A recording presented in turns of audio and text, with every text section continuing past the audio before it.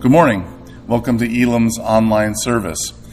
Today we're going to be focusing on infant baptism, and so our scripture lesson is from Luke 18, starting with verse 15 here. Now they, some of the people, were bringing even infants to him, that he might touch them. And when the disciples saw it, they rebuked them.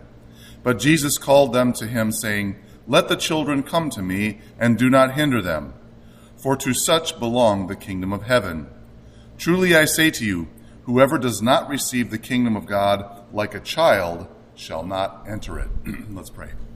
Father God, these are your words. I pray that you would bless them today as we look at them and help me to open them up in this topic of infant baptism. Help us to get a better scriptural understanding of this doctrine. And I pray this in Jesus' name. Amen. Well, some people who look at Elam from the outside might see a church of refugees from many different denominations.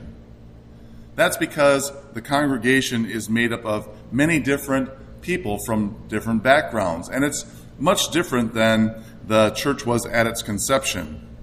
When we look back at the founding of this church in 1968, it was rooted in Scandinavian Free Lutheranism. Today, the majority of the people attending on any given Sunday are neither Scandinavian or, for that matter, very Lutheran. I can relate to these refugees. 16 years ago, some friends of ours invited us to a little church in North Minneapolis called Hope Lutheran. And we were not Lutheran. We were coming from a different church that was in transition and changing locations, and we didn't want to make the trip up to where they were moving to. And so it was Easter Sunday, and our friend said, how about you try out Hope Lutheran? So we walked in there, and I remember as I went into the service, I was thinking back to my childhood and what I remembered of Lutheranism, which was basically a catechism class that my mom somehow got me into. And I remember it being filled with a lot of liturgy, and it was dry to me, crusty. And so I was shocked when I began to get choked up during the worship service, and I was just so encouraged by Pastor Tom Brock's message, the pastor at the time. They had a full worship band. I mean, the place was full, and I didn't think it seemed what I remember to be very Lutheran. Now, I was not excited necessarily to become Lutheran. I probably wouldn't have even been able to tell you what the Lutheran distinctives were. Then Pastor Rich Carr told me one Sunday that he thought that I should consider seminary, full-time ministry. And I told him I don't even believe in infant baptism. And so we met over coffee that week, and he began to challenge me, and I began to challenge myself that I hadn't really done the work or the digging into the issue to really make a solid decision about what I believed. And so some of you are probably in that same place. As you think about coming to Elam here, you're not really coming because it's Lutheran so much. You're coming here because of the people or because of the music or the biblical messages or whatever it might be. And we are still, though, a Lutheran church, Elam Lutheran. And I believe it's important to understand some of the things that we subscribe to. Infant baptism is probably the doctrine that I get questioned on the most. And so we're going to look at 4 points that acknowledge the scriptural reasons for this practice.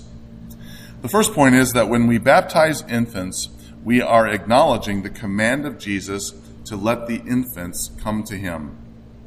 In Luke 18, 15 through 17 here that I just read, we see this morning that certain people have the same concern and desire that many of us as parents do here today. They wanted to see their children touched and blessed by Jesus. But the disciples were blocking them from coming. They felt that Jesus had more important things to do and things on his mind than some snotty-nosed babies. And maybe they felt that the children had no comprehension of what was going on and so could not profit from an encounter with the Lord.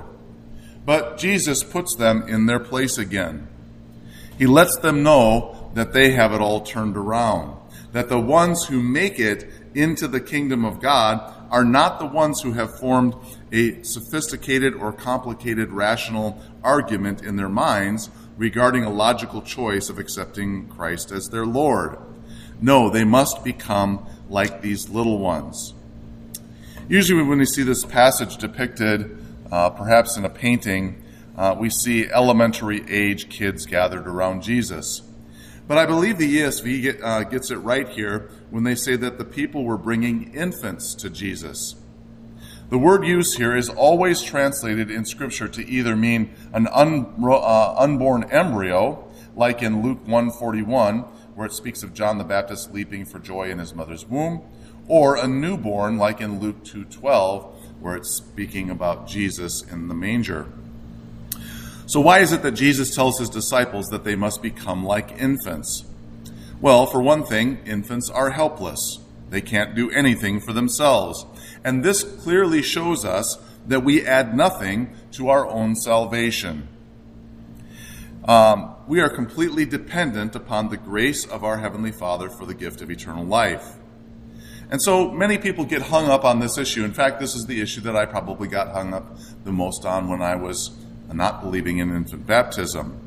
They say things like, well, how can an infant make a decision or make a rational choice about following Jesus? They don't have the capacity. And from our perspectives, that's the way that we perceive it. But from God's perspective, you were helpless, dead infants that he picked up from the gutter and breathed life into. When Jesus says to the little children, come to me and do not hinder them, one of the ways that we can hinder them from coming is by not baptizing them. As we talked about a couple of weeks ago here, baptism is his chosen physical mode of entrance into the Christian life. And it's interesting when you look at most churches that do not believe in infant baptism, they substitute it with what's called a baby dedication. I was looking at the wording in their service this week, and basically it's a baptism without the water. But how is it that we know better than God? In his wisdom, he has determined how he wants things done, and it would be wise to follow those ways. The second point we see here in Scripture is that when we baptize infants, we are acknowledging the role of the father as the head of the household. One of the biggest arguments that I hear against the baptism of infants comes from parents who believe that there's a greater benefit to a child who makes their own decision about their faith in the Lord, that it'll somehow stick better because they made the choice on their own. And I would say that I agree to some degree that at some point each child will have to make a decision about whether they will continue to walk in the faith that their parents have tried to instill in them through various methods. And I believe that this line of reasoning, though, negates the essential scriptural teaching of the father as being placed as the head of the household, as the spiritual leader. He does not leave it up to chance or decision from the child as to whether they will be Christians. He takes steps to ensure that the son or daughter citizenship is in the kingdom of God. An example of this kind of leadership is shown in the thing that baptism is compared to in Colossians 2:11 through 12, which is circumcision. We talked about this briefly last week. In him you were also circumcised with a circumcision made without hands, by putting off the body of flesh, by the circumcision of Christ, having been buried with him in baptism, in which you were also raised with him through faith in the powerful working of God who raised him from the dead. Initially, in regard to circumcision, in Israel, the father of the house was responsible for bringing the male child at 8 days old, who was born to them, into the synagogue in order that it might be circumcised and become citizens of Israel. And there was not a choice in this matter. In fact, if they had a choice, they probably would have skipped it, right? And the child was an Israelite until he decided to walk away from his citizenship later in life through some traitorous disobedience. And so it is for our children. The spiritual head of the house brings them to Christ in baptism. And they remain in that covenant until they decide later in life to walk away from the kingdom of God through a traitorous disobedience to God or rejection of his way of salvation. This method is clearly seen in the case of Lydia and the Philippian jailer in Acts 16. After Lydia came to Christ, her whole family was baptized. The jailer, who by the way was a pagan worshiper and a Gentile, came to Christ after seeing the power of God to free Paul and Silas, and also their mercy of not having him executed and not running away. And so he didn't just run home and ask his family if they wanted to follow Christ. They knew that he was the spiritual head, and they all were baptized. In other areas of life, you do not leave your children a choice as to what you think is good for them. You don't leave them a choice of whether they can go to school or not. You don't wake up one day and say, hey, do you guys want to go to school today? I mean, we'd have a pretty dumb nation if it were that left to the kids. You don't let them bathe when they feel like it, and you don't even let them eat whatever they feel like. You know that certain things are good for them. And how much more should we be actively bringing our children to Christ through the means of grace provided by God? Third, when we baptize infants, we are acknowledging their ability to have faith imparted to them. And so this brings us to the qualifications required for baptism and what actually happens when we are baptized. Many will say that babies should not even be baptized because they cannot believe or have faith. And because we recognize the immaturity of the mind of the infant, we assume that in the spiritual matters, they must be equally limited in their capacity. Because I'm not a scientist or a biology major, I cannot prove empirically what infants can or cannot spiritually comprehend. But what I can do is I can point to God who shows us in His Word what they are able to comprehend. First, I would have you look at Jesus' response to the disciples' questions in Matthew 18:6 about who is the greatest in the kingdom of heaven. He calls for a child, and the word that's used here is infant or small child or a toddler, okay? It's definitely not somebody who is comprehending or is mature in their rational thinking. And he warns anyone who hinders these little ones who believe in him that it would be better if a millstone were tied around their neck and that they were thrown into the sea. I want you to note that Jesus says that they believe in him and that we should do likewise. But some might ask, well, how can they believe in him? They're not mature enough to make an informed decision to follow this guy from Galilee as compared to other people who are leading them perhaps astray. But it gets more incredible than this. I would invite you to look at Psalm 22:9-10. Here David is speaking. He says, "Yet you are he who took me from the womb. You made me trust you at my mother's breast. On you I was cast from my birth, and from my mother's womb you have been my God." Here David, through the Holy Spirit, declares the truth that he was caused by God to trust in God while he was still a nursing infant. God was his God from his mother's womb. Well, how could that be? He hadn't even made a decision for God yet. Well, the final clincher for me is the passage in Luke dealing with John the Baptist. Here was a man that was filled with the Spirit even before he was born. In fact, when Mary arrives, Elizabeth is there. Mary greets Elizabeth, and John the Baptist, in his spirit, recognizes the Messiah and leaps for joy in his mother's womb. Well, how can a baby in the womb recognize a spiritual truth that way? Well, clearly our belief, trust, and faith in God has much more to do with something that God does rather than something that we do. And I would challenge you that when we bring our infants to baptism, we are providing an opportunity for God to do a deep spiritual work in them, not so that they can make a decision for Christ. And finally, when we baptize infants, we are acknowledging their need for cleansing from the stain of sin. The final consideration that I would like us to look at this morning is when it comes to infant baptism, there's a concept I call the myth of the age of accountability.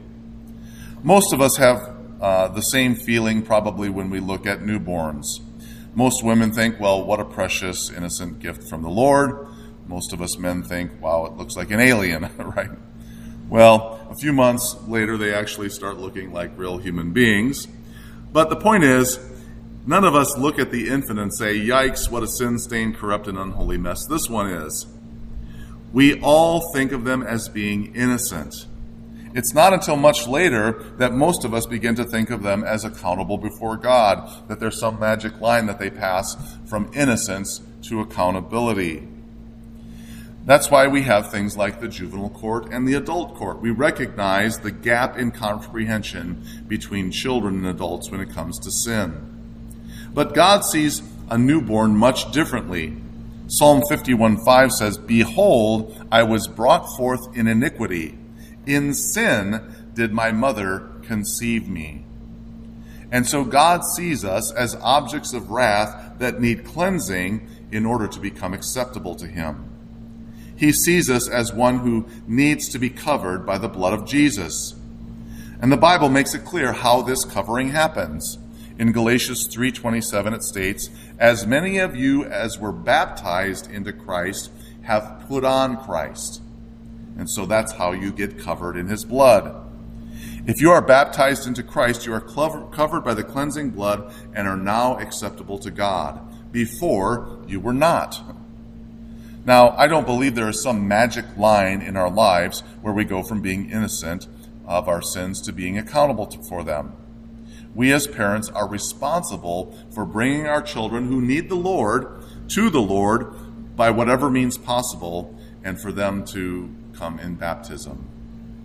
Now, I just want to make a little side note before I conclude here today in regard to those infants who are not being baptized or haven't been baptized. What happens to them? And that's a big question that comes up a lot of times. In that regard, what we say is we don't have a clear scriptural understanding of what happens to them. But what we do look to is we look to the mercy of God. We know that God is merciful. And God is just, and we can rely on that. Do we trust in His just actions and His just judgments? Yes, we do. But that still doesn't deter us from bringing the child in baptism. And especially because the Bible makes it clear that faith is imparted. We want our child to have faith. We want them to grow up in faith. And so we do many things to try to bring them to faith, bringing them to Sunday school, teaching them scriptures, teaching them many different things. And baptism is one of those things that we do initially. In conclusion, for many of you here today, this sermon is not going to convince you that you should baptize infants. But at the very least, I hope that it will help you understand why we as a church continue to believe that this practice is biblical. We call ourselves a Lutheran church, and so I would like to leave you with a quote from Luther himself regarding baptism of infants. "We bring the child in the conviction and hope that it believes, and we pray that God may grant it faith. But we do not baptize it upon that, but solely upon the command of God. Why so? Because we know that God does not lie. I and my neighbor, and in short all men, may err and deceive, but the word of God cannot err." Amen. Father God, thank you for this way of bringing faith to children, that you let the little children come to you. Help us to become like them, Lord, dependent upon you to grant us the grace and faith that we need. And I pray for anybody here who's struggling with that issue today. And I pray this in Jesus' name. Amen. Thank you for tuning in to this sermon series from Elam. If you are encouraged today, would you consider supporting our online ministry through a financial contribution? Personal checks can be made out to Elam Lutheran Church and sent to 11504 26th Street Northeast, Lake Stevens, Washington, 98258. Or you can give online at elamlutheran.net. Thank you, and may God bless you the rest of your day.